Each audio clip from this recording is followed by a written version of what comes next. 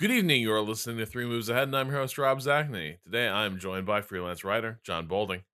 Howdy. And we also welcome freelance writer and Three Moves Ahead producer, Len Hafer. Hello. All right, so today we are returning to Rome. We've been playing Total War Rome Remastered. They made it brand compliant finally. And so they put the Total War brand up front. And we've had a couple weeks to play around with it. And before we get into this, I just wanted to go around the room real quick. The first time around for Rome, where did we all end up with it? Did y'all have a relationship with it in the original games, like own release window, or did you come to Total War later? Like, what's our background with this particular game? I loved it. It was my main game for a while there. I was a Total War fan from the original Shogun and Rome. I just remember being super hype moment. It was going to be full 3D. It was like unbelievable, and it melted everybody's computers. I just had a lot of fun with it. It was definitely my jam in its day. Yeah, I was pretty deeply attached. This was my first Total War game at the time, and it was also, it has the unique distinction of being the first game for which I built a computer. Like I needed a new computer to be able to play this game, and I decided like fundamentally that I must play Total War Rome because it sounded so dope. And so there it was. I went ahead and like built a computer, and I got like, I think it was a really expensive card at the time. I saved up a ton of money to buy it. I think it was probably a NVIDIA 6600. Yeah, I remember it's like 2004 era top of the line video card. And I was very proud of myself for it. Yeah, it was one of those games that I remember just the time it hit. It felt like this shouldn't be possible. It was like, what, a computer can do this? It's like you can zoom in and see every individual guy. And like, I'd been playing Warcraft 3, which has like, maybe 40 units on the screen in like a really big battle. And going from that to, like 5,000 units on the screen. And, it wasn't like Shogun and Medieval where they were like sprites and you could like tell that it was changing to a different sprite as you were rotating around them. It was mind-blowing at the time that it came out. Yeah, it was a deeply impressive game, and I played a lot of it at the time. Mm-hmm. I don't know if I would have called it like my primary game, but I remember playing a ton of it. I played enough of it to turn on it. Really? So like this was probably the most I've ever been in Total War. Was back to back like Medieval 1 and then Rome. That is basically like each of those games consumed out 1 year or 9 months thereabouts of just like intense singular focus. And the difference was that at the end of that year with Medieval, I was like, damn, this game's terrific. Like it really is. Like I had a few games like that I lost that were really exciting. Rome was one of those things where the more I started to play it, it was the example of me realizing like, oh shit, like parts of this game just aren't really hooked up. And I think the big one was the fact that I started to realize that like I had been projecting a lot into the game where I was like, oh man, I have to defend this province. Like this frontier is looking pretty dangerous. But I started wondering like, there's been a few times where I'm not being invaded by people I'm at war with, that it feels like they just walk in and like take a bunch of cities and they're not doing it. And it was the game where I started to realize like, oh shit, like there's the strategic layer isn't really playing itself correctly. And so it was one of those things where I'd had this amazing time and I played a bunch of like really memorable games. And then at some point, like midway through it, I like had this moment where I was like, what happens if I start not reacting to things? What happens if I just kind of like sit there and like, what is this game actually going to do if I'm not always on the initiative? Like, when will it ever sort of put me on the back foot? And the answer was like kind of never. And so it was probably the first game where this happened. I think it happened again with Empire, where the whole thing kind of turned to ash just a little bit, because so much of the connection between the tactics and the battle scenes and the strategic campaign was kind of an act of imagination and a leap of faith. But once you stop suspending your belief, it also started to become apparent that like there were major issues with the way the game was put together. So this was like pretty much also where my relationship with a lot of the modern Total War games began to form, where it was a mix of holy shit, like I've never seen anything like this, and also really deep frustration that the incredible spectacle that I was getting in like the 3D battles was wedded to a strategic layer that kind of wasn't even where Shogun or Medieval had been, or even close to it. And so that was where my relationship ended up with this game. And so I've always had really mixed feelings about Rome, because on the one hand, it was incredible. Like I have vivid memories of slowly cycling through all those CDs to install a game. And that title screen coming up, with the menu screen with the incredible music and those like silhouettes fighting in like the red smoke. Oh yeah, absolutely. Being like, this is gonna be incredible. And for a long time it was. We're talking like for 150 hours, it was incredible. And then at the end, it was a bit like a Usual Suspects type moment where like the mug shatters, and I'm like, oh, the whole game was a lie to an extent. Like that I was imagining I had opponents, but really I never did. And so yeah, that kind of became a pretty core aspect of my relationship to Rome, and probably remain that way until Shogun 2 changed things up a little bit. But it made it a little more fraught for me to go back, because I've always sort of wondered how reliable is my memory? Yeah. No, I think that's a really good thing to say about this game, is how reliable is your memory if you're coming back to this game after having played so many Total Wars and have so much design iteration in this game happen since then. It was a big one for me coming into playing this remaster, simply because like I realized as I started playing that like the graphics in the game, the remastered graphics, looked about as good as I remember the graphics looking when I first played it. Right?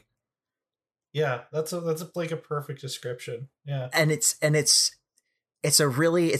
surreal thing, because I know they're so much better. I can go and look at it, but in my brain I'm like, yeah, this looks great. This looks like it just exactly like it used to look. But it isn't. It's just fundamentally completely changed, and even then they're not that impressive of a set of graphics for what they are. No, they're high resolution, but yeah. Well, and the other weird thing they did is that they released like the UHD texture pack as like a separate download, but that like I guess to cut down on file size for people who have the original Rome one on their computer, and now they're like, why is it like 30 gigabytes larger? But like I feel like if you're going to do a remaster, why would you separate out part of the remaster that actually makes it look good as, you know, an optional DLC? That was a little bit confusing to me. I completely agree. It's baffling. Yeah. Especially because we didn't get to see it by review time. I didn't even know that was so weird. That was such a weird twist in all of this, where it's like, okay, remember those 4K graphics? And it's like, yeah, well, they're in the game now. And I was like, wait, what? Excuse me? And I didn't know because I've been playing it at 1440 resolution. So, what's that called? Like ultra high res. But not ultra high def, whatever that distinction is. I don't but know what it was such a weird thing. is. It was just an odd choice for this whole thing. But yeah, I think to your point, John, like I was struck by how much this is like exactly what I remember, but of course it isn't. And I think one of the big ones is little refinements to the camera. Like when I go back and I look at my old screenshots of the original Rome, the incredible distortions that happened as you zoomed in, and like the camera angle, the field of view just caused these models to warp and twist in the wildest ways, and that's largely like straightened out now. And so the game looks good as you get much closer to the action than you could before. But yeah, it's a very funny thing where it feels entirely consistent with my memory in ways that are good and bad. Like for instance, that strategic map, I was like, oh shit, it did look this chintzy. Oh, I think that's funny. It's funny to hear you say that because that was actually one of the things that I looked at and I was like, okay, this is a fundamental improvement from the original. Oh, to me, it just feels so excessively bright.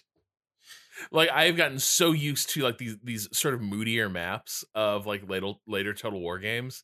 Right. And here it's so just like perpetual daylight and just like cute little models on these crude little like tile maps. It's incredible. There's actually a graphics setting for that, believe it or not. You can turn down the saturation on the campaign map. Oh, that's really funny. Right, there's that offer. It's like you can do the original, the hyper-saturated or realistic, which felt very much like those renders of Diablo, like Diablo 3, like where it's like, no, make it grimdark. Make it gritty. And it is very funny to me because they're like, I understand where they're coming from. Their original art direction does look absurd to an extent. Like the lime green Brutii faction. Yeah. But that's the game. And also, every other game looked like that at the time. Yes. Right. Like, there was a universally accepted color palette of what a faction color could be in 2004, and lime green was definitely on that list. Yep. Yeah, that's true. They were just doing StarCraft observer settings for their camera, for their faction colors. Yeah, but it is you go back to this, and it is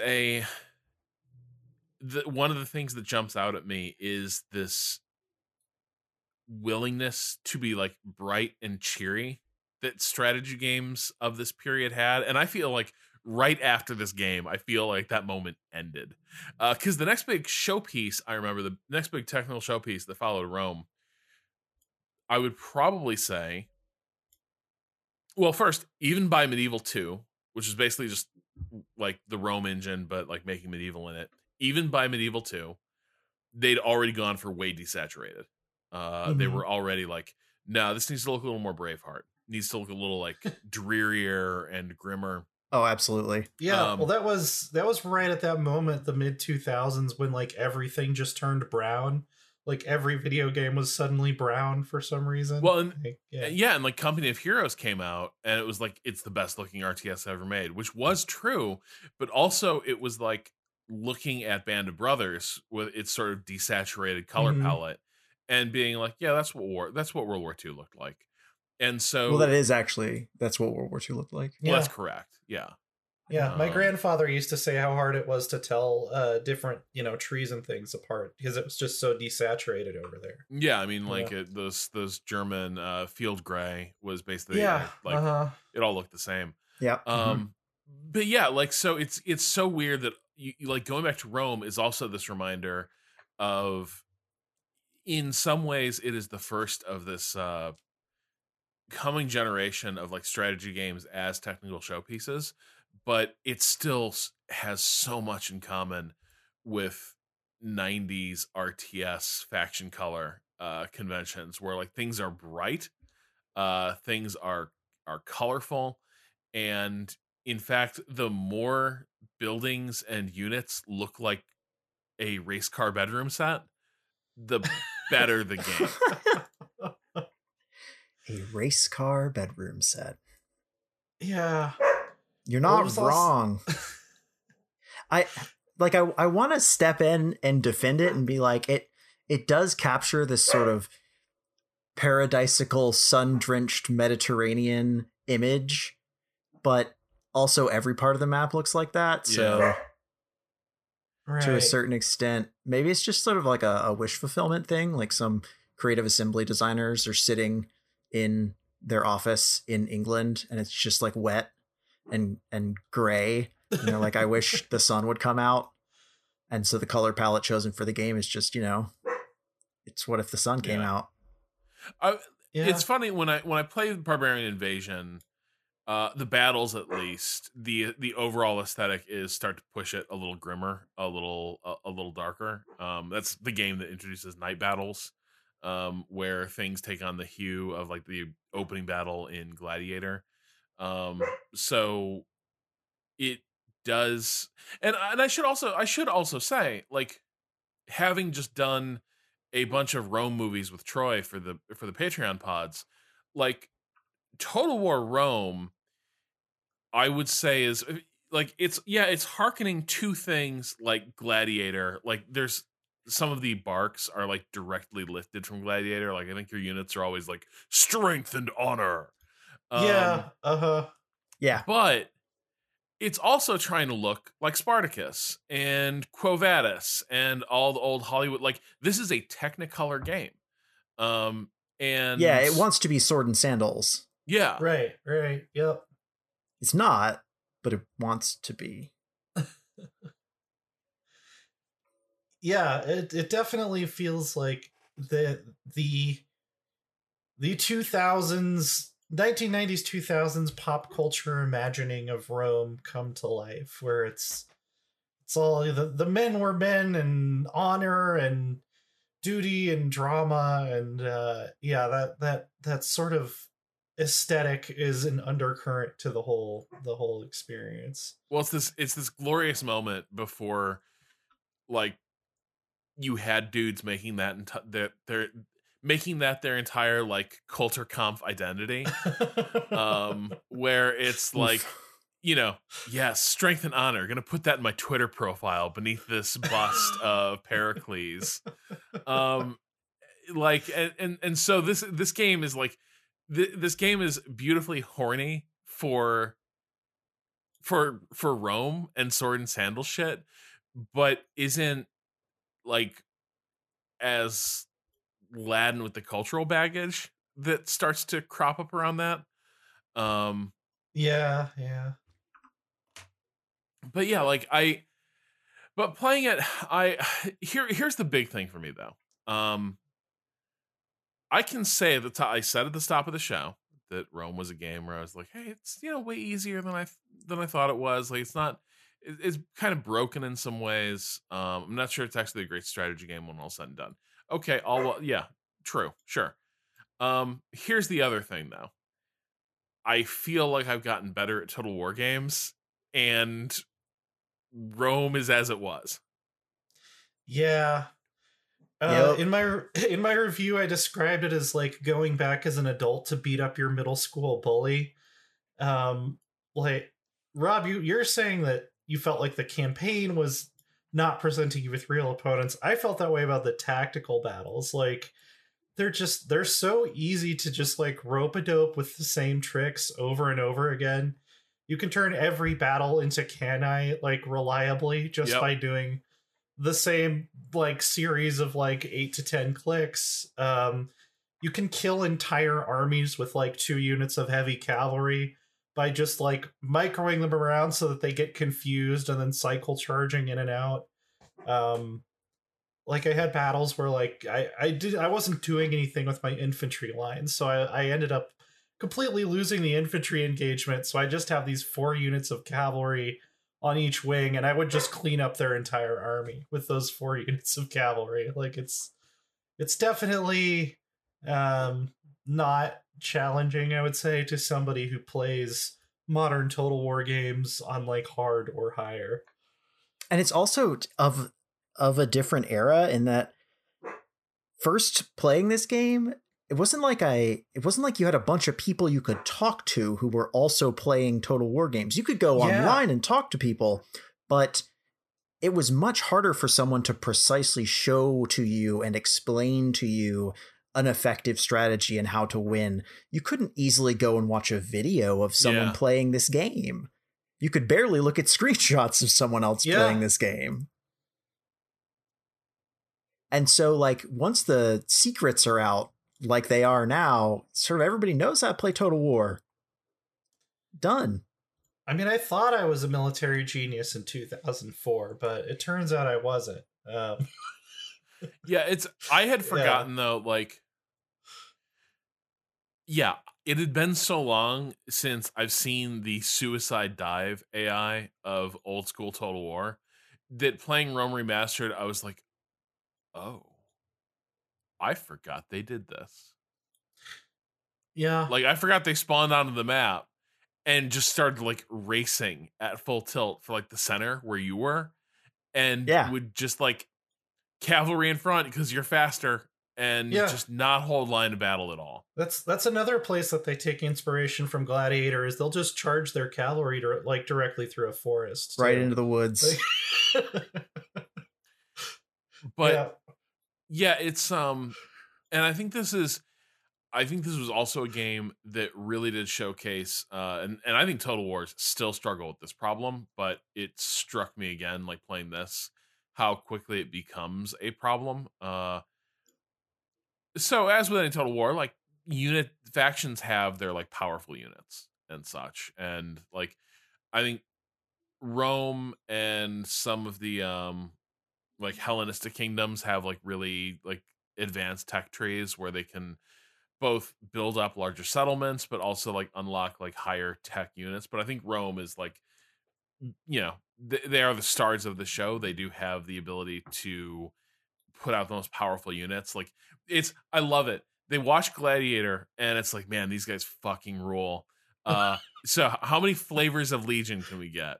You got your early Legion. You got your Legion. You got your Praetorian Legion. Oh shit, but if you thought the Praetorians were the biggest badasses, you are wrong. Because here comes the Urban Legion.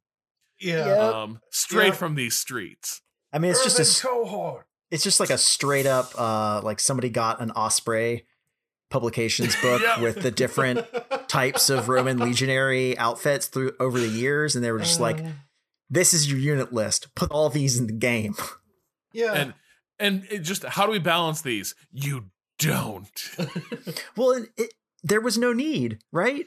It's that era of single player balance where it's like, yeah, okay, you figured out the broken thing. Have a ball. Yeah, I mean, this is the thing. I do not remember, again, this is the thing that bothered me in retrospect, like after I started to realize the parts of the game didn't really work, but I cannot lie and say that when I played this in, like, when it first came out, I can't lie and say I didn't love just rolling out stacked armies with nothing but, like, high-level units, and just, like, watching enemy units get obliterated by, like, 2 lines of urban cohorts. It was just like watching your money roll across the screen and just like demolish everything in its path. I remember Rome 1 was also the game where you could have a box formation with 4 units of Spartan hoplites, and they would basically kill anything. Like, you were basically invincible. Yeah. If you just had pikes facing 4 different directions, there was nothing the enemy could really do unless they had like a bunch of artillery or something. Yeah, that's pretty much completely accurate. That's this game. It was pre-300, but the Spartans, like Spartan hoplites would literally kill like 100-to-1 ratio of the casualties that they took. It's and I think it's a good point you're making about like this is just a different era in games, because I feel like there's probably more willingness back then to be like, look, people want to see their awesome legions do awesome legion shit. And it was good to see like this is one of the first games where it's really palpable how better unit equals tighter formation, more like measured marching cadence, like more special formation functions. Yeah, absolutely. We like you could visibly see that like units would hit those Praetorian and urban cohorts with everything they had, and lower level units you'd watch charges just like smash them, and that's still in this game, by the way. The other thing I do appreciate here is that yes, it's cartoony and ridiculous, but also it's a very readable game where like, is a charge working? You'll know because people are going to go fucking flying. Yeah, absolutely. Yeah. It's like it is like Two Towers shit where it's like the horses hit and like bodies are just lifted. It's like a kickoff in a football game. This is why we don't do those anymore, because it is dangerous, because people get upended. But like, it's real cool to see like units just get like flattened by this stuff. But then you get those like really elite units, and you see them just absorb those punches, and you know by that point in the game that like you know how hard that punch is, and you just see these elite units just like shudder and then just go to work. And it's like, oh, these guys are unbreakable. And that feels really good. And I didn't care that much at the time that the units were completely out of whack. But I think what did bug me then, and which feels way more pronounced now, is that, again, your AI opponents, and this remains a problem, but it's really palpable here. Your AI opponents have trouble producing advanced units to sort of keep pace with what the player is putting out. They really do. Yeah. It's a sincere struggle with all the AI factions. They just aren't good enough at the game to maintain an effective army in the later parts of the game. And it's sad because there's cool units available for some of the AI factions, but you're not going to see them most of the time. Right. Yeah, I just remember like fighting the same like crap army of like Gaulish light infantry over and over and over again for like 50 turns or Gallic something Warband. like that. Like I've killed millions of those guys.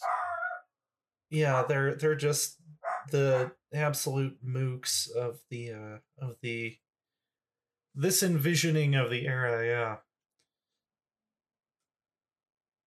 Yeah, to be fair, they do start the game with that cinematic and explain to you that Gauls are bad and you're going to kill a lot of them. Oh yeah, the opening cinematics are well, that's like you for the Julii. All that the Julii. I love this game's vision of Rome. The Julii. It's great. The red guys. Oh man, did you know why did Caesar invade Gaul?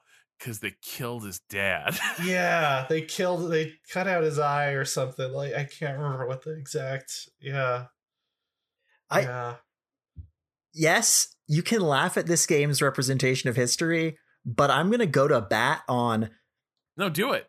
As a game that was dealing with the technical limitations of the era, this was a fucking brilliant way to show off the idea that Rome was a factious group of squabbling inbred nobility who loved to fuck each other over and were, in the end, by the time the Republic was done, in a race to see who could be emperor.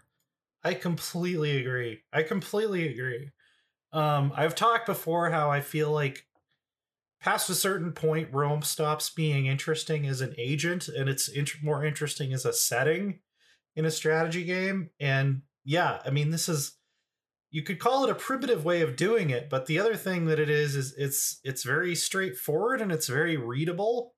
It's not like if you go play Rome 2 Emperor Edition right now, the Civil War is basically like half your provinces are going to revolt. Which ones? I don't know.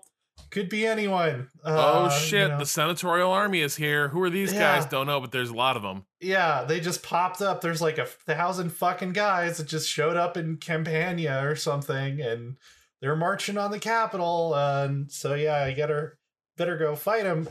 Rome 1, like you know you're gonna have to fight these guys. Yes. You know where they are. You know kind of where their armies are.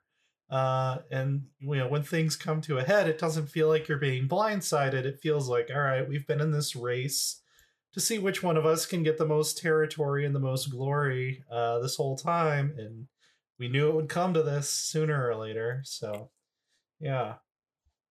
No, I mean, Yeah. I think I am with you on that, John. Where it's like, so in some ways, this feels like it is anticipating what they're just going to embrace fully with like Three Kingdoms, Right. where it's a really stylized, personalized vision of Roman history, where like, oh, okay, the Scipii are going to go conquer North Africa, the Bruttii are going to go conquer Greece, and the Julii are going to go conquer like Gaul. And it's in the marginal places between those boundaries that like things are going to kind of come down to the wire. And it is kind of cool that like, yeah, you are all allies. Like you're all Roman factions, you are all allies. But there's a point early in the game where you're like, but we might not be allies at some point. And you start sort of building a border, not just with an eye toward how do I expand my territory, but also like, how do I create a good boundary with these other factions? When this fight happens, where do I want it to happen? And they do a good job of building to that moment. I think if Troy were here, like Troy for years said, like, this is the only game that has a really successful end game. And I broadly agree with that. Like, I think Three Kingdoms solved it by really having that, like, tier, like that tiering up aspect where like, okay, Yeah. well now you're empires, so now the board is going to get a lot tighter for you. You can do new things, but also like diplomacy gets harder. That's a really good solution. It was also the only really good solution ever since Rome's civil war mechanic. Right. Absolutely.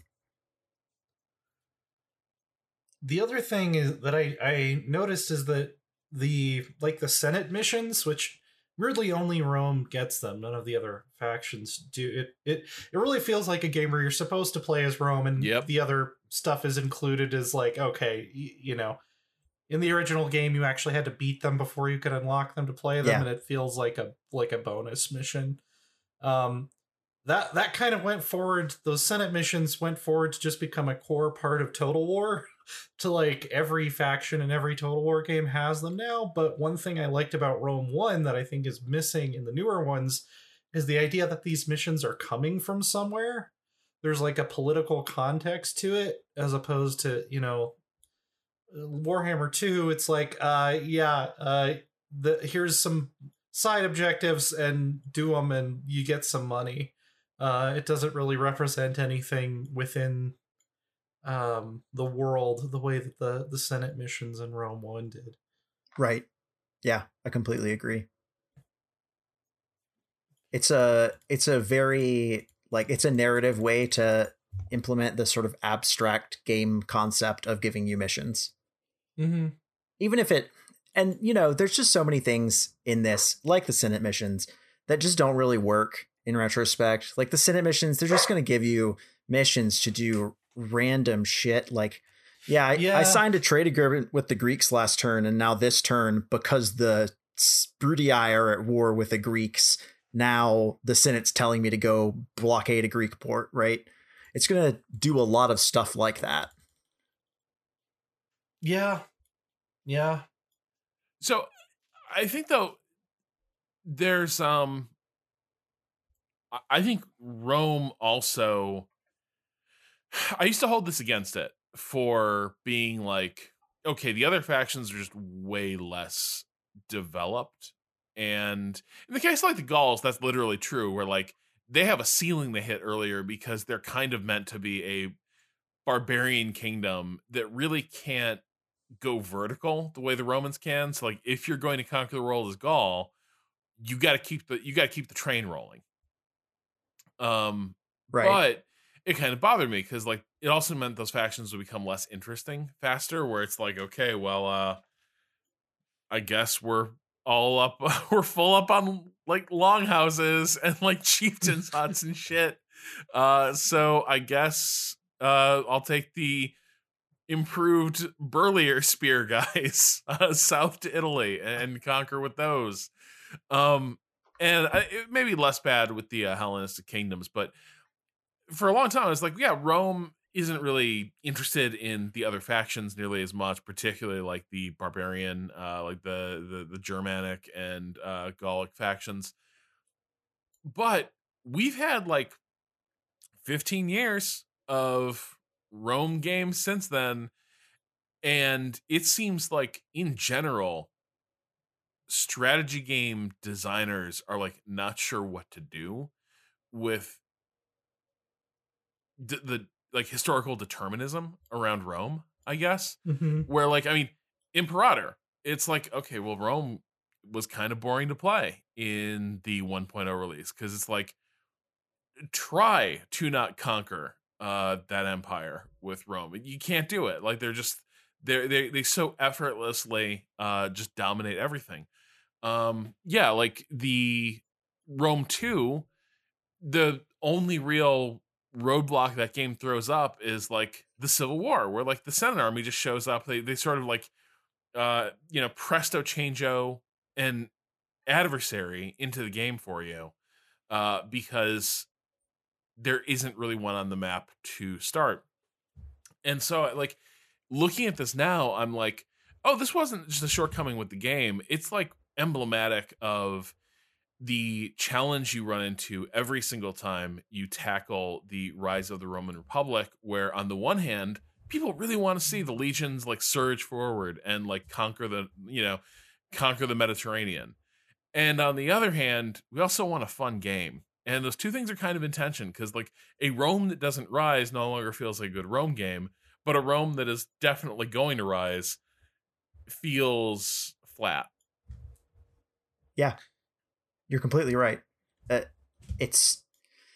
think that's spot on precisely because it is a fundamental problem with historical game design in this vein, right? Like it's either a game about alternate history or it's a game about recreating history, and it can't be both. Yeah, and I think that it still goes back to the idea that Rome, like gamifying why Rome is interesting is this difficult task that kind of goes counter to a lot of, I think, common wisdom in game design, and you really have to dig more into the internal politics, I feel like, to get it right, because yeah, militarily it kind of makes sense that they're not, there's nobody that's like super competitive with them on that front, at least later down the line especially. And so it's really portraying the internal challenges is what I find to be the most interesting part of this era, if we're looking at Rome specifically. And that's harder to do, especially back in 2004, when we didn't have as much of a tradition of games doing that as we do now. And it's just something that it hasn't fully developed yet. It hasn't been figured out yet how to turn that into its own interesting gameplay loop that also ties into and doesn't break the military side of things, because it is Total War, so war is gonna be the focus regardless. And they're getting better at it, and going back to Rome 1, you can definitely see how far they've come with a game like Three Kingdoms in that regard. So there are also just some major differences in how Total War games were put together back at this point that are like, I knew, but I was still kind of taken aback by them. It turns out, for one, I vastly prefer the like cities and towns model, capitals and towns model of provinces, where it's about like these combo effects that Mhm. really comes into play. Because going back to a game where it's like any town, if it just hits the population thresholds, can just like keep going to whatever your factional max is, basically. um I was surprised, like, oh yeah, this is actually way I don't want to manage these towns this much.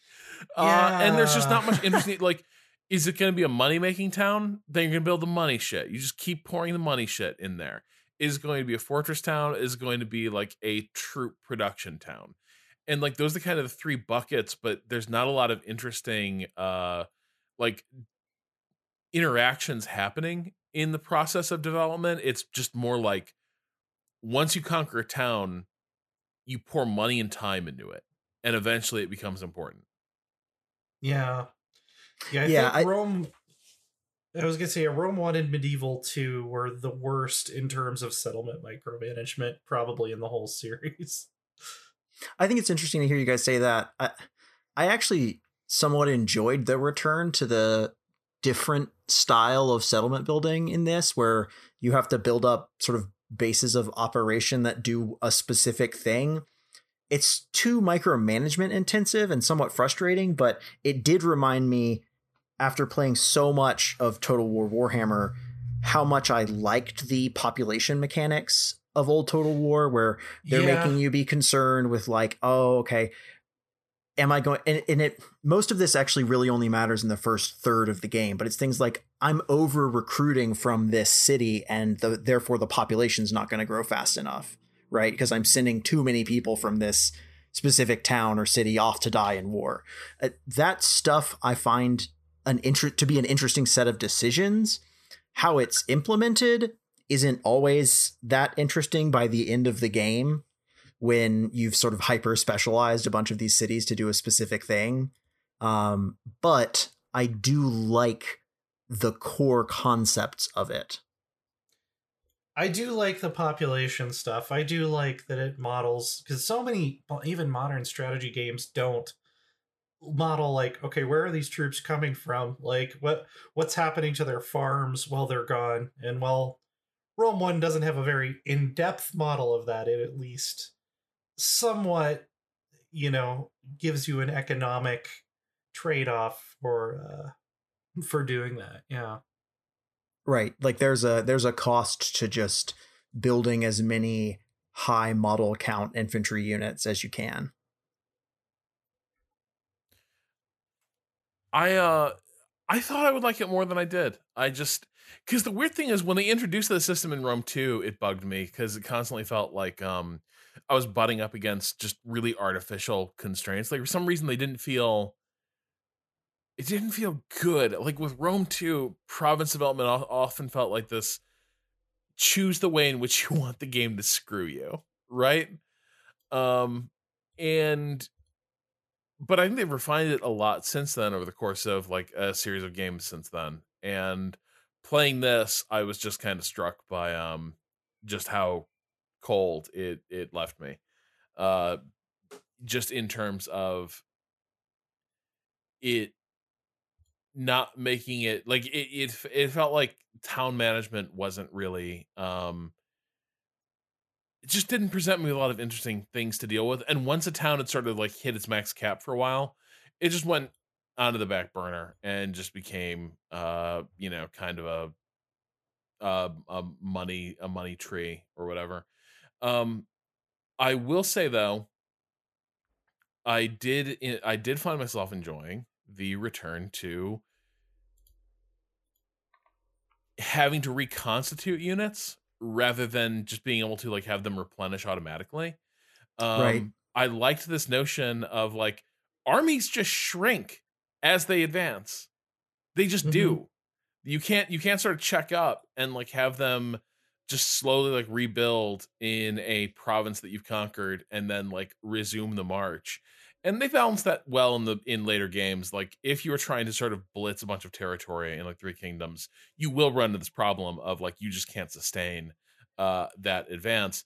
But here it's very literal. Like every single battle just leaves you weaker. And so you do have this feeling of like, okay, if you're going to invade Asia Minor, for instance, or if you're going to send the troops across into Greece or the Balkans, you better send a lot, because every single engagement, that entire punch, you'll just watch it kind of like whittle away until you've basically got like a really depleted core of badasses, but not really an army anymore. And if you want to fix that, you can either re-up on like the garbage troops you can recruit in the cities you've raised, or you can put those guys back on the boat, send them back to the Empire proper, and rebuild them there and replenish. But that's going to take a ton of time and a ton of money.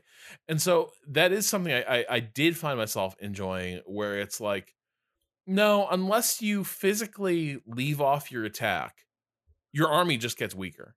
Like until guys go home to rebuild, the army just sucks with every battle it fights. Yeah, or you do the thing where, because you don't need a general anymore, you can literally just have like a pawn on the board that's a single unit of legionaries. You can continue trickling like these reinforcement units across the map. You can march up a relief army, and I love that about this model, which is that you can have the sort of experience of like, well, I really want to send reinforcements, but I'm going to wait another 6 months until there are 1,000 or so guys in the reinforcement army, because if I send them, 200 and 300 at a time, they're really likely to get ambushed and killed by an enemy army. That is fun gameplay to me. Mm-hmm. That isn't really that present in a lot of later Total War titles. Yeah, well, and it also let you do things, which I guess this also gets a little too micromanagey in the late game, but you can set up custom garrisons for places that you feel like need them, where you control like the exact troops you want in that garrison.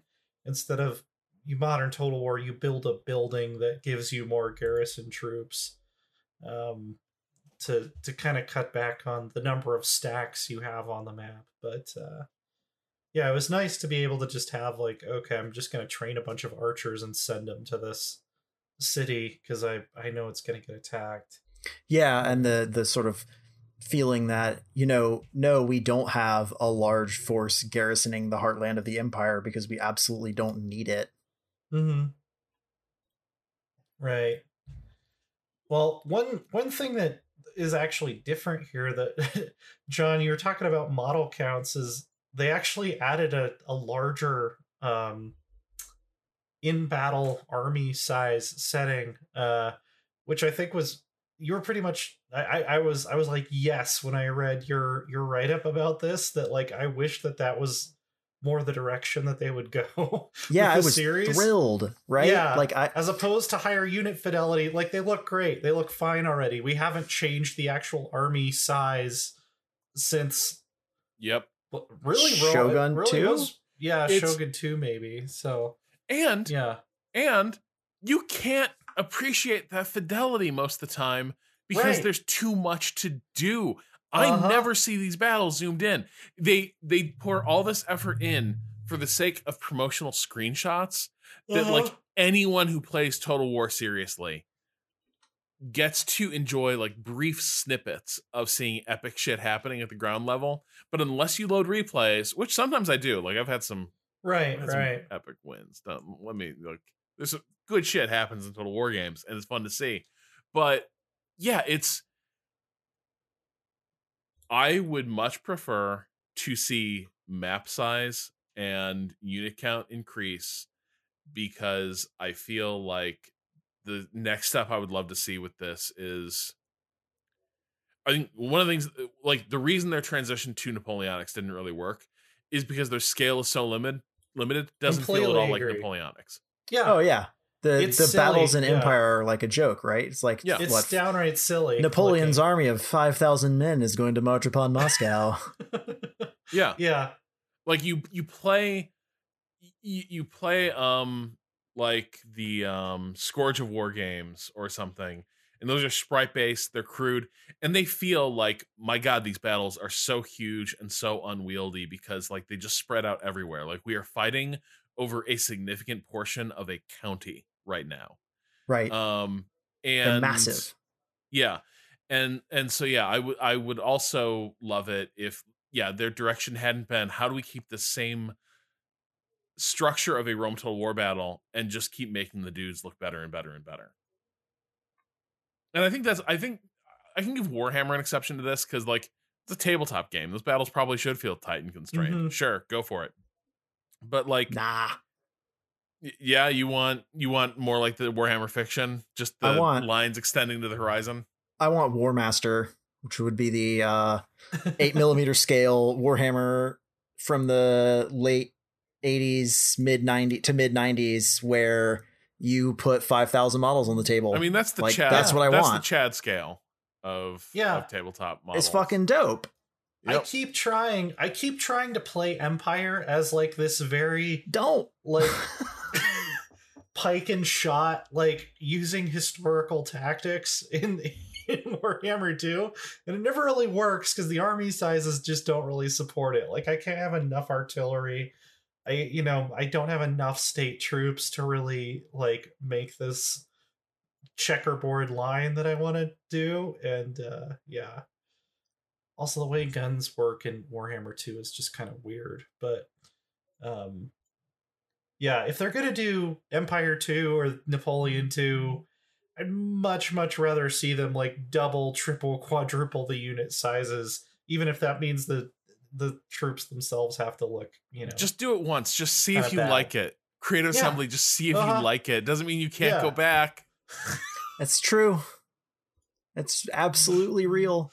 It's just the feeling of having a 5,000 person legionary detachment on the field in this game feels like Ancients.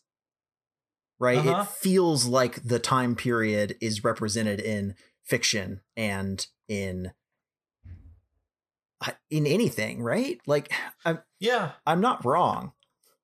No, and it creates tactical situations that are fundamentally different from what we've gotten used to. Like so much of modern Total War with the army size relative to the map size it's a lot of like cavalry shenanigans on the flanks and kind of whoever wins the cavalry battle basically. Yeah, and there's all this wins the map. Sort of goofy positioning that you do in modern Total War games where like you dance the block of 100 heavy infantry around their block of heavy infantry to try and get the flank attack, or you try and bog it down with another unit, and none of that feels like a historical event to me. All of that feels like kind of silly.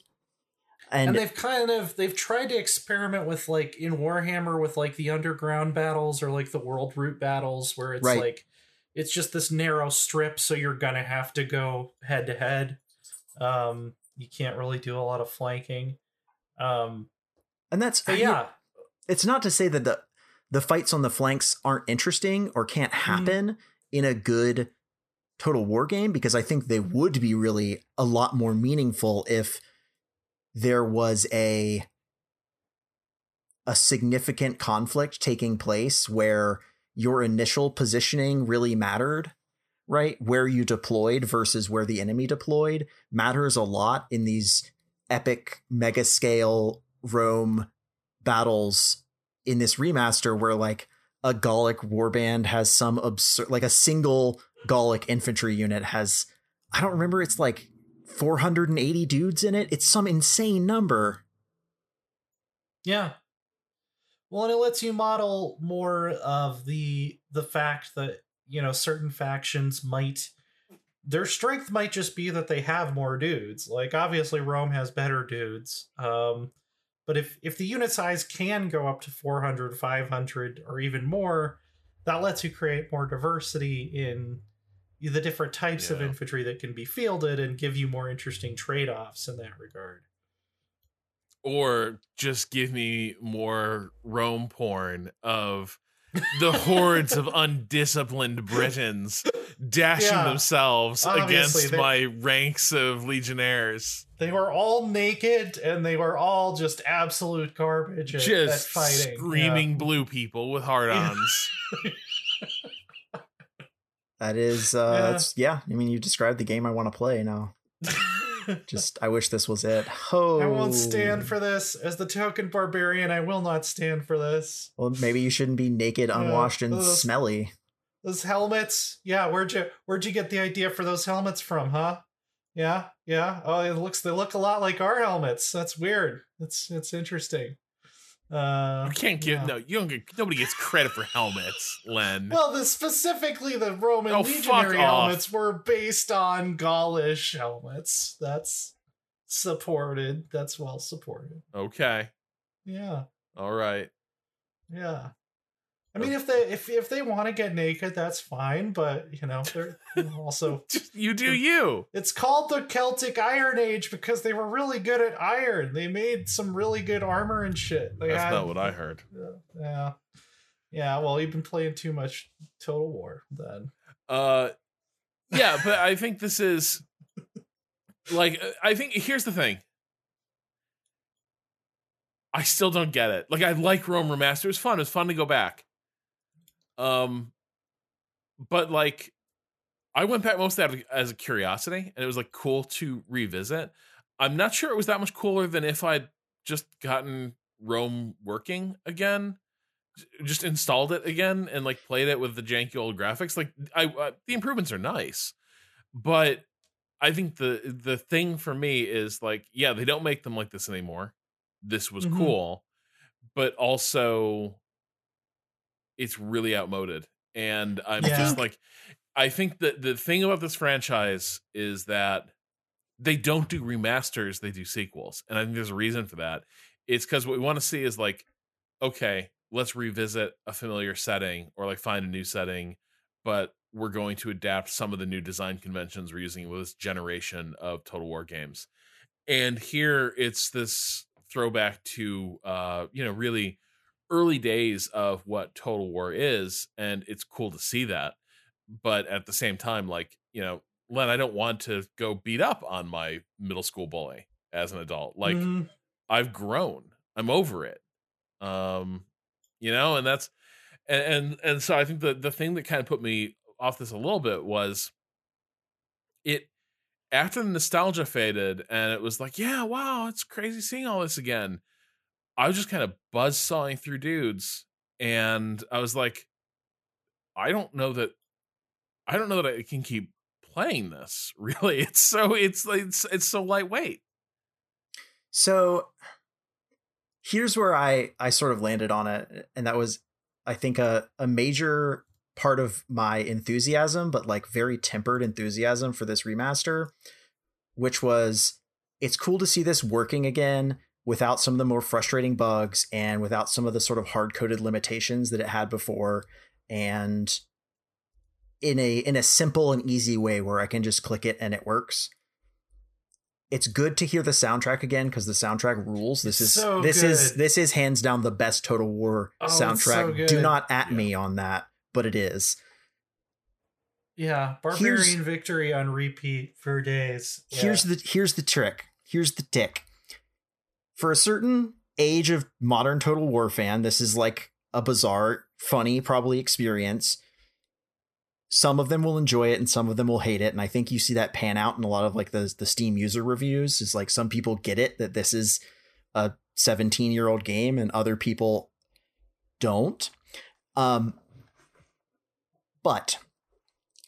this is my big brain on this game. Oh, man, you've been winding up. I'm so curious what you're about to do. It's a big wind up because I think it's really important. This is the modding platform from which a massive number of fascinating mods are going to explode, because this iteration of the Total War engine was never as moddable as it is here and now. They gave modders access to so much stuff that they couldn't mess with before, and they've now given them the tools to edit all of it.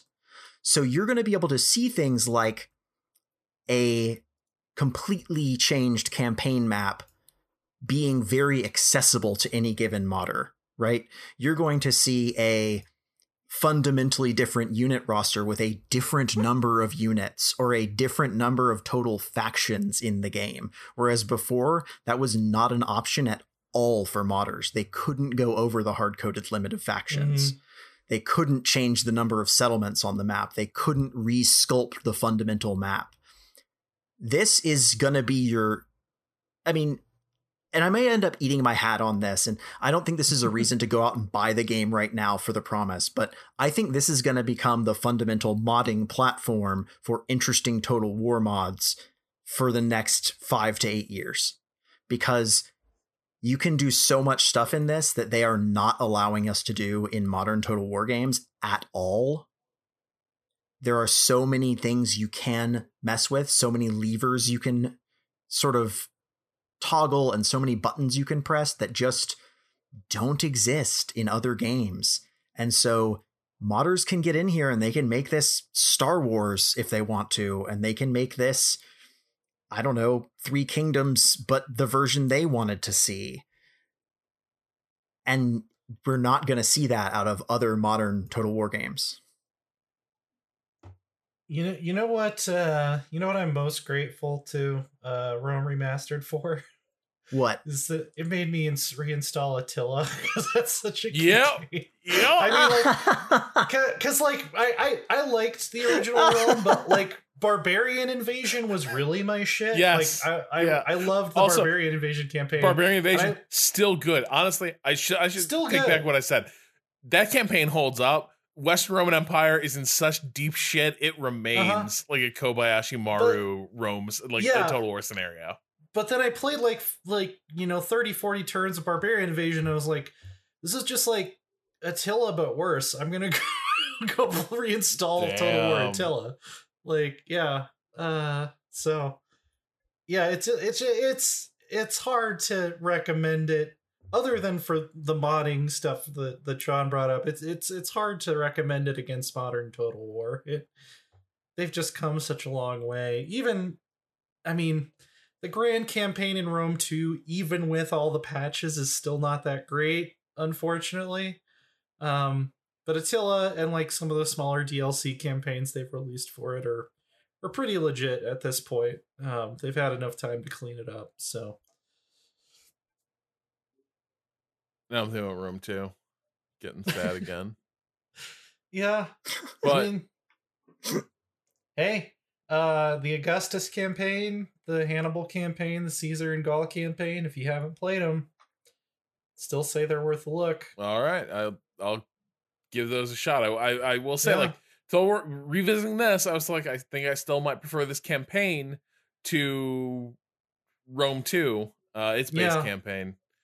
But yeah, it's I think it is, I am glad this exists. I am all for like archival quality versions of things coming out to sort of like make them like just eliminate any sort of compatibility games people have to play to make them like be stable, to eliminate the really wonky way these things can display on modern displays, or like when you push them past their intended resolution.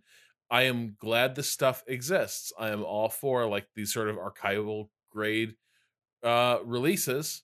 But yeah, I like in terms of, does it give does it give Rome like a new lease on life? I don't know. I think for me it's like it's archival quality and it's going right back in the archives. Brutal. But also I agree. It's a game from 2004. It's not anything else. But they gotta release it on CD. It sounds better on CD. But you can go pick up a CD drive at the vintage store and man, you're killing me. I demand start making tape releases of these fucking games. And then we can really have Yeah. our like then we can really just vanish up our own assholes about this entire thing.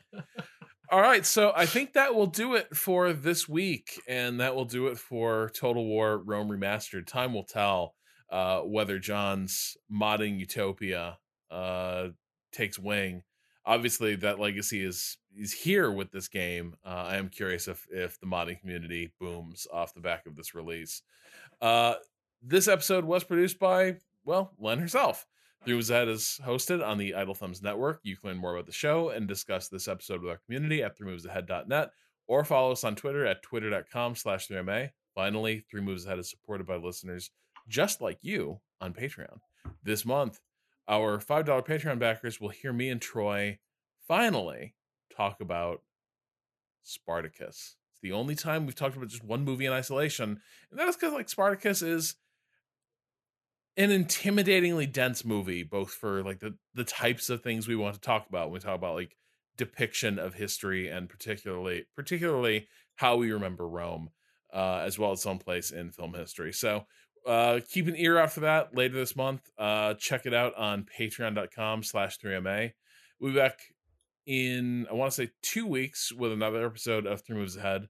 Until then, for Len, for John, this is Rob Zachney saying goodnight. It's 3 McConaughey's ahead. Yep. Yeah, that's what I'm gonna turn the Patreon into. Just on no announcement, just like randomly one day. All right. Welcome to 3 McConaughey's ahead. Today we're talking about Lone Star. Oh man, I'm in.